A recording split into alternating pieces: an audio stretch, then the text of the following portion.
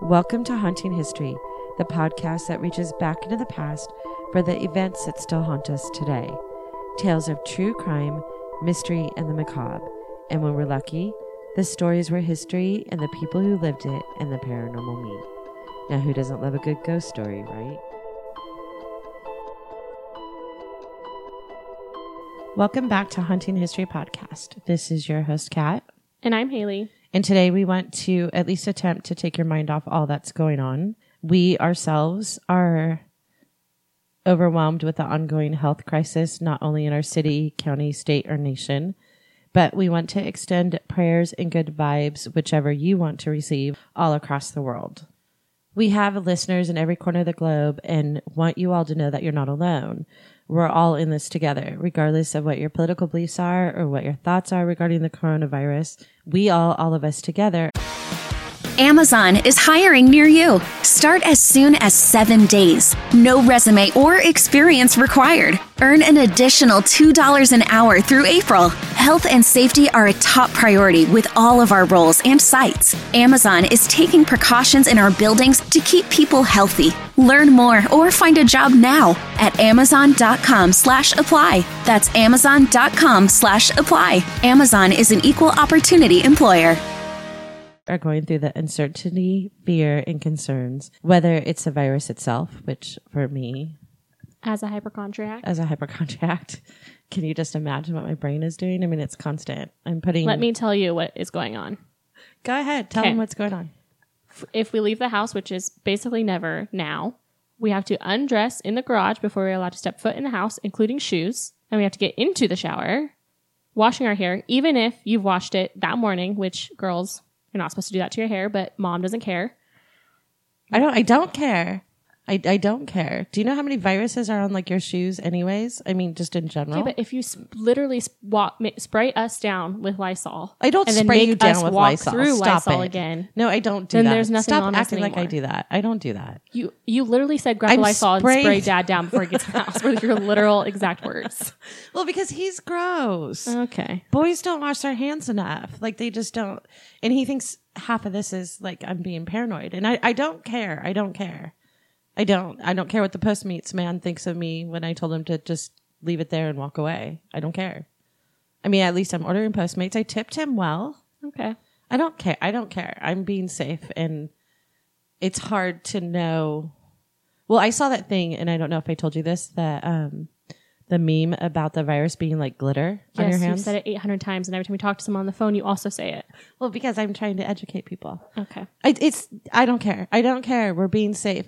But having said that... Are you not going to tell them about the glitter? No, well, they can Google. Go ahead and Google coronavirus glitter, and it'll show you what it means. But it's like how glitter sticks to your hands, and then you touch a glass.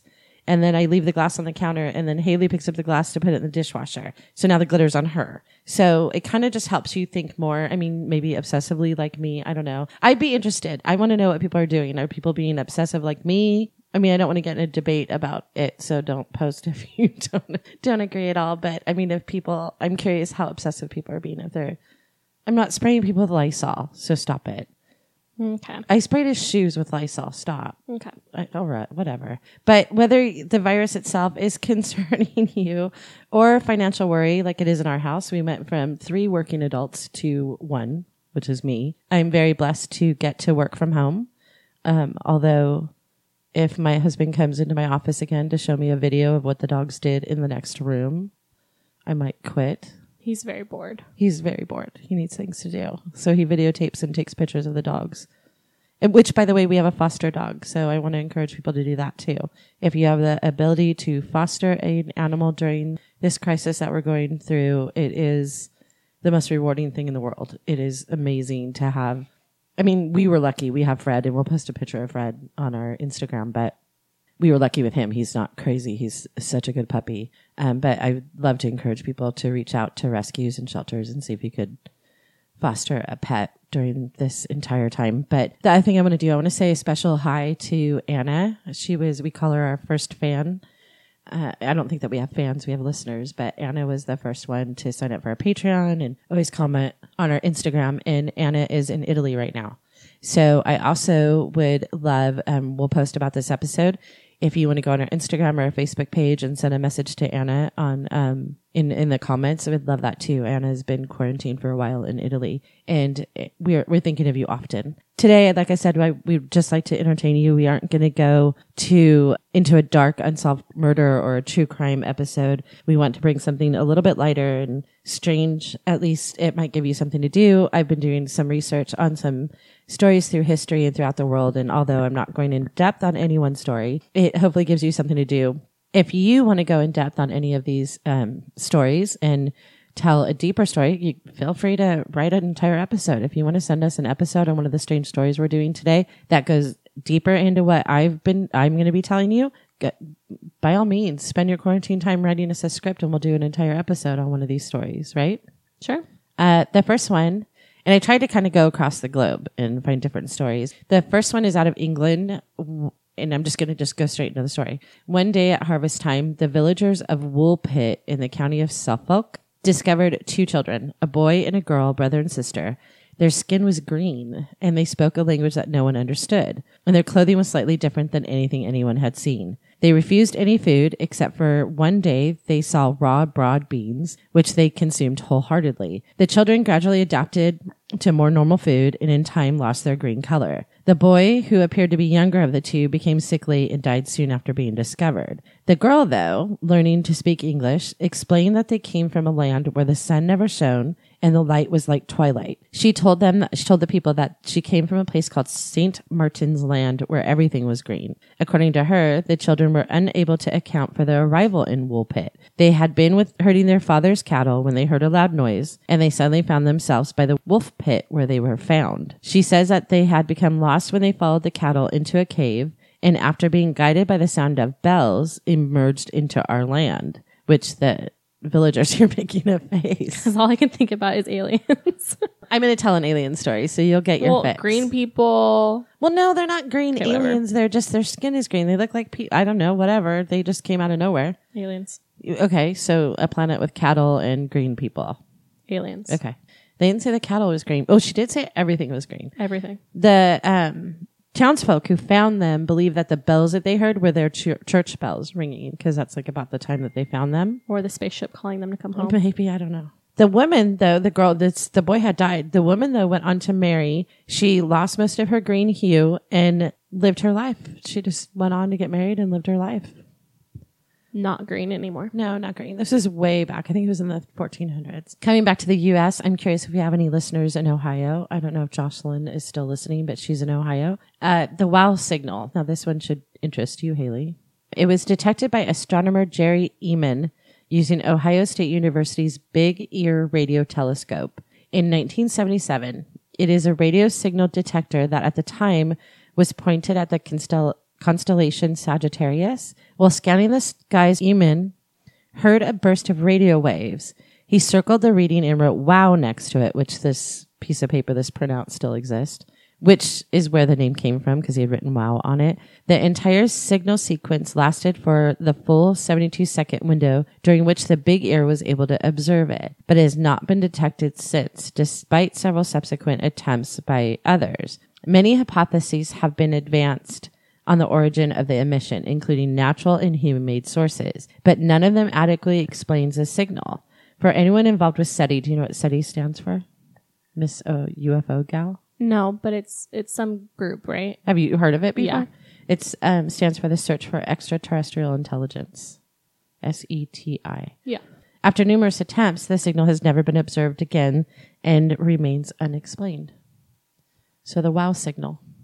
Just like every other alien signal is unexplained. We're gonna go to a paranormal story now. We're gonna go back across the pond to Northumberland, England. In 1957, tragedy struck the family of John and Florence Pollock and their 2 young daughters, Joanna, who was 11, and Jacqueline, 6. Now this one's gonna really trip you out because I know you've read books about this. They were a happy, successful family, and the 2 girls were said to be best friends and inseparable. But then on May 7th, 1957, their life turned upside down when a car driven by a local woman who had taken an overdose of aspirin and phenobarbital, she was actually attempting to kill herself. She struck the two Pollock children and their friend who were walking on their way to church. The two Pollock children were killed instantly in the air. A witness reportedly said that they looked like they were flying through the air like cricket balls. Like that's how hard she hit them.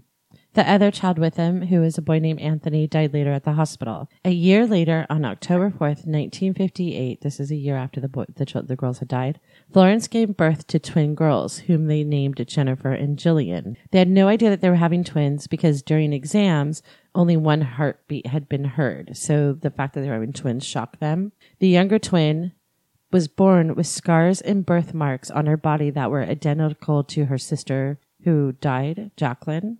As the girls got older, they weirdly began to ask for toys that had belonged to their deceased sisters, and they were not toys that they knew of.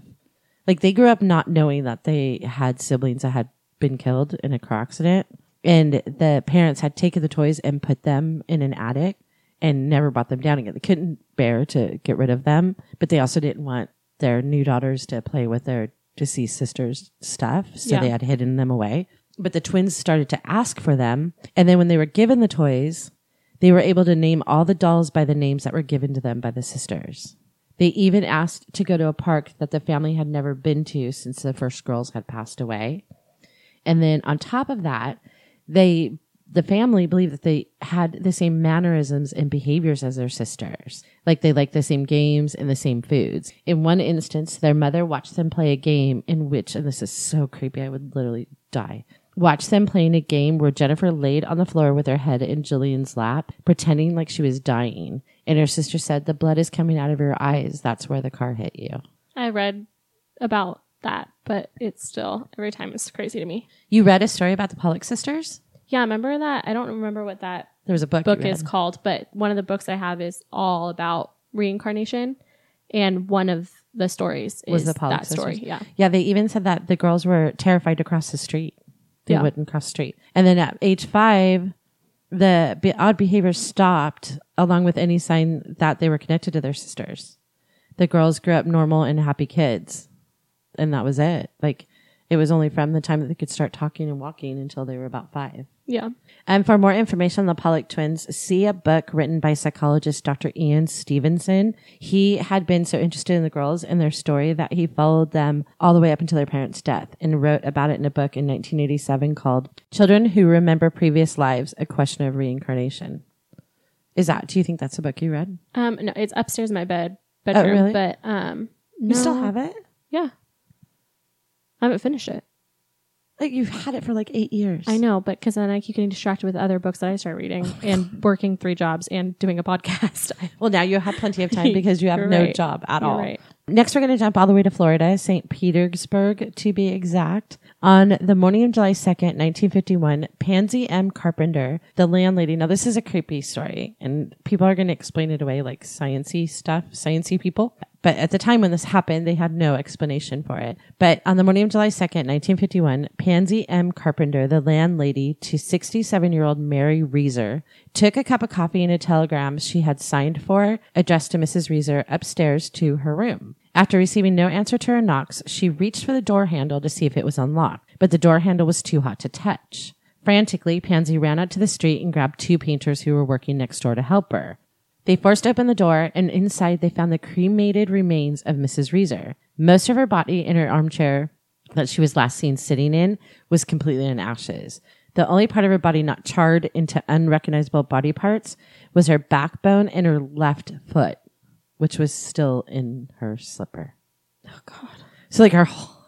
Like, I can't even imagine being those painters that, like, ran in there and, like, there's just a foot sitting there in a slipper. That's it. I hate feet. I can't keep talking about feet. We have to move on. I literally just forgot that right now. Like, that, if I would have remembered that, I would have like really done a lot more like research. Just that made me want to run out of this room. So we've never talked about your like fear of feet. Like Yeah. you're that. like I need therapy. See, finally, we're telling your weaknesses instead of mine. Okay, well. So mine's hypochondriac, and you are Toast. deathly afraid of toes. I bumped you with my foot the other night, and you almost started crying. I literally hyperventilated. I ate it. Thank God we had Clorox wipes. I hate You it. could literally wipe down your entire body because I touched you with my toe. Also, what they found is they believe it was her skull. Now, I read further evidence that said that what they thought was her skull may not have been her skull, but at the time they believed it was her skull that they found, and it was shrunken to the size of a teacup. But they figured out later that maybe it wasn't her skull at all, that it was maybe part of her spine that had like, I don't even want to go into it, but had like curled into itself and kind of, okay. Not following. They thought it was her skull, but it didn't make sense that it was her skull because it was shrunken to like the size of a teacup. Mm-hmm. So later, as people went back over the years and investigated it more and did more research, they figured out that that might not have been her skull. It might have been like a part of her spine that had like burned and curled up and kind of formed into a ball. Is that possible? I don't know. I said sciencey. I don't know. I'm not a sciencey person. The local police launched an investigation that became so bizarre and so far-reaching that the then President Harry S. Truman got involved, and J. Edgar Hoover sent a team of FBI investigators. The investigators found that although her body was cremated, clearly from the fire, the rest of the room was unaffected for the most part. Only a few appliances had damage, and a socket had melted that had stopped her clock around 4 a.m., and police were baffled that a fire that caused so much damage to Mrs. Reeser, the temperature had been estimated about 3,000 degrees Fahrenheit, could leave the rest of the house pretty much intact. The website anomalyinfo.com says that experts pointed out that a temperature of 2,500 degrees is necessary for a thorough cremation. Not enough heat caused by a cigarette, and that the electrical outlet that melted after the fire deemed was not the source. An FBI pathologist tested a carpet sample for any accelerant such as gasoline, but found none. Some suggested that there was a lightning strike, and there was no lightning detected. After many weeks of the investigation, it was ruled that her death had been due to the Wick effect. Have you heard of that? No. Which I had to look it up on Wikipedia myself, and this is what it says. The Wick effect theory says a person is kept aflame through his or her own fats after being ignited, accidentally or otherwise. The clothed human body acts like an inside-out candle, with a fuel source, human fat, inside and the wick, the clothing of the victim, on the outside. Hence, there is a continuous supply of fuel in the form of melting fat seeping into the victim's clothing. Fat contains a large amount of energy due to the presence of long hydrocarbon chains. Ew. Yeah, this is all very gross. Apparently, the night before, her son, Richard Reeser, and Pansy had both left her around 9 o'clock. And at that time, she had been smoking a cigarette, and they know she had taken a sleeping pill. So did Mary Reeser spontaneously combust, or was her scientific reasoning correct? And it doesn't seem like we'll ever know for sure, because now that they have more advanced technology, like the evidence is gone. But there's been over 200 cases of human combustion. Ugh, God. Right? Just the fact that they kept saying fat in Wikipedia, like your fat burns it. Like, I feel like I would burn for like 100 years. God. Taking a bit of a leap over to Chicago, which I have heard is very hard hit by the coronavirus right now. I mean, aside from Florida, we know Florida has been. And this is a story, I don't know if you've ever heard of this, Miss UFO.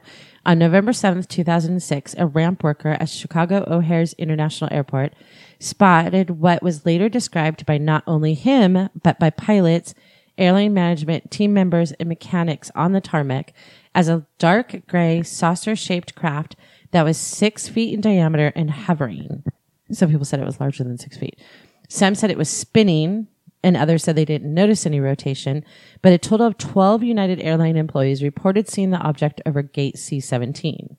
Obviously, a lot of claims of UFO sightings are often dismissed, but a Chicago Tribune reporter followed up on the story and said that seasoned pilots, airline management, and mechanics all came forward shaken by what they saw. In a quote from his article, it says, a United manager who said, I stood outside the gate area not knowing what to think, just trying to figure out what it was. The manager ran outside his offices in Concourse B after hearing the report about the sighting on an internal airline radio frequency.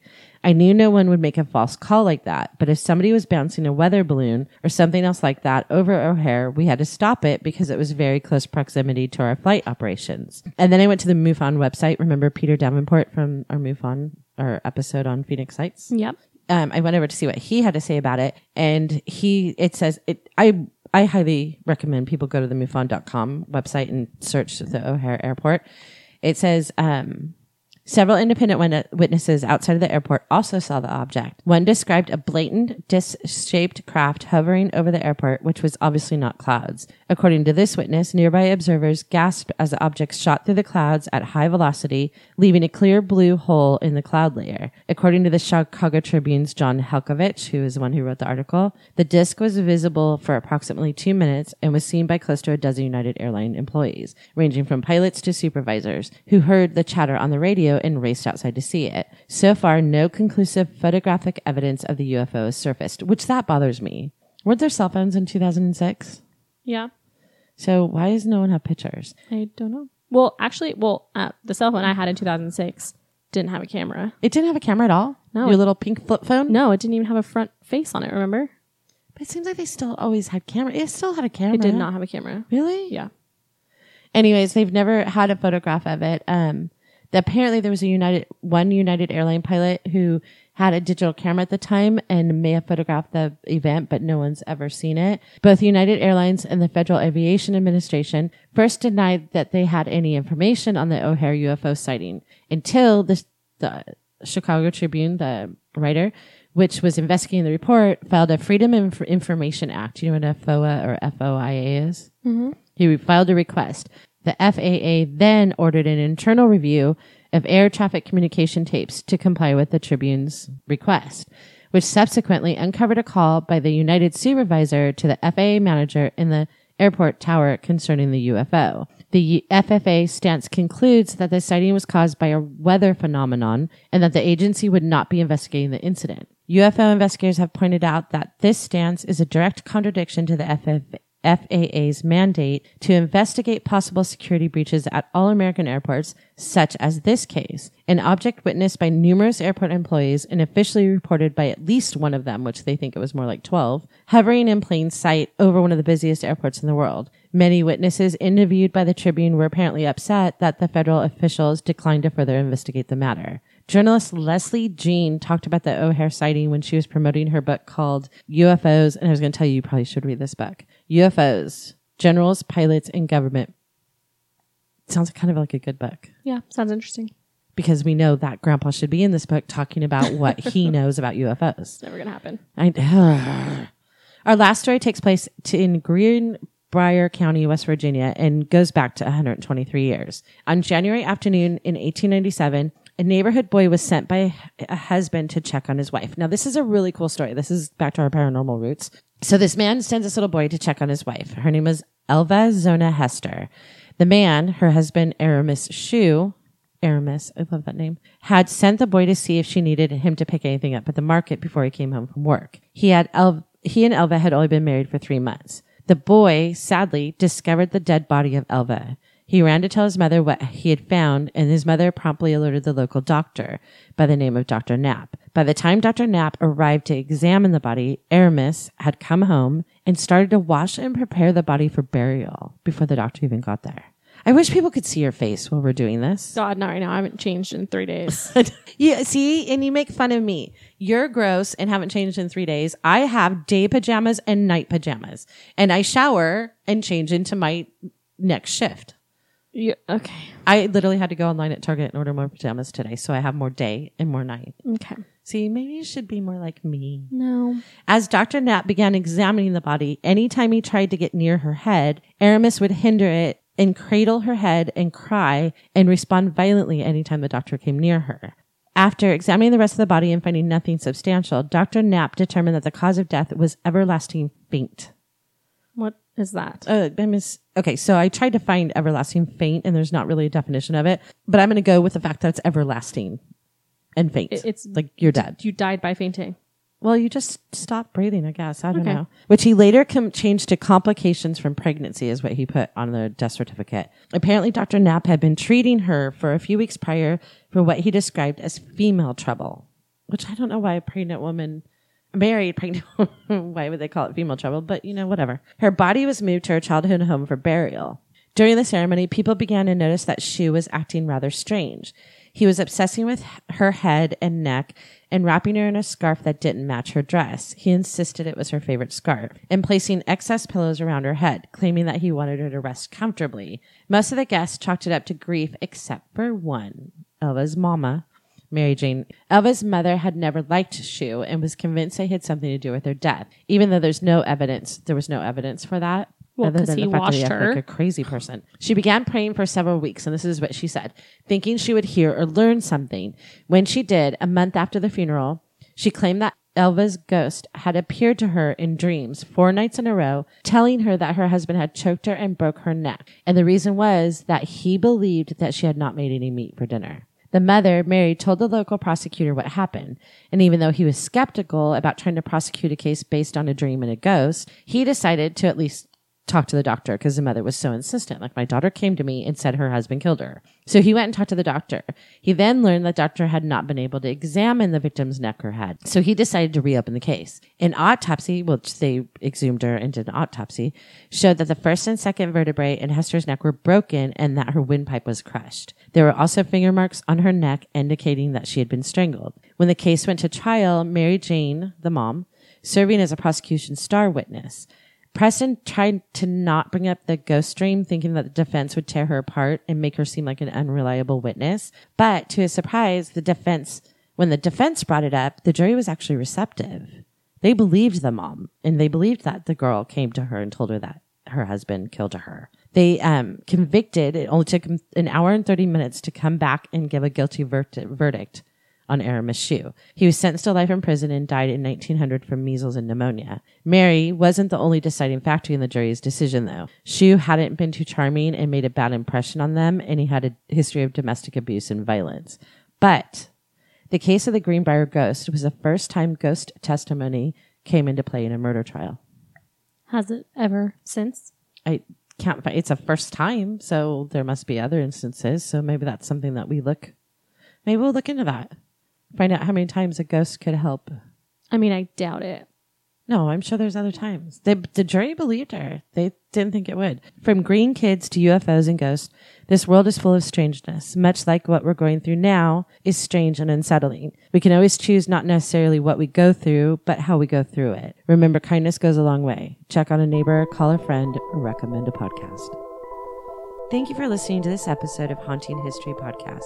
We love hearing from you, so be sure to follow and comment on Facebook and Instagram and Twitter at Haunting History Podcast.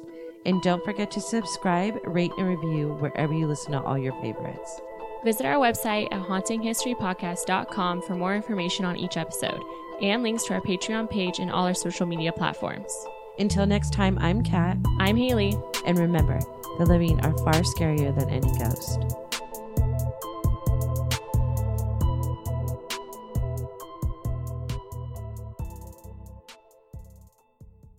Amazon is hiring near you. Start as soon as 7 days. No resume or experience required. Earn an additional $2 an hour through April. Health and safety are a top priority with all our roles and sites, and Amazon is taking precautions in our buildings to keep people healthy. Learn more or find a job now at amazon.com/apply. That's amazon.com/apply. Amazon is an equal opportunity employer. Amazon is hiring near you. Start as soon as 7 days. No resume or experience required. Earn an additional $2 an hour through April. Health and safety are a top priority with all our roles and sites, and Amazon is taking precautions in our buildings to keep people healthy. Learn more or find a job now at amazon.com/apply. That's amazon.com/apply. Amazon is an equal opportunity employer.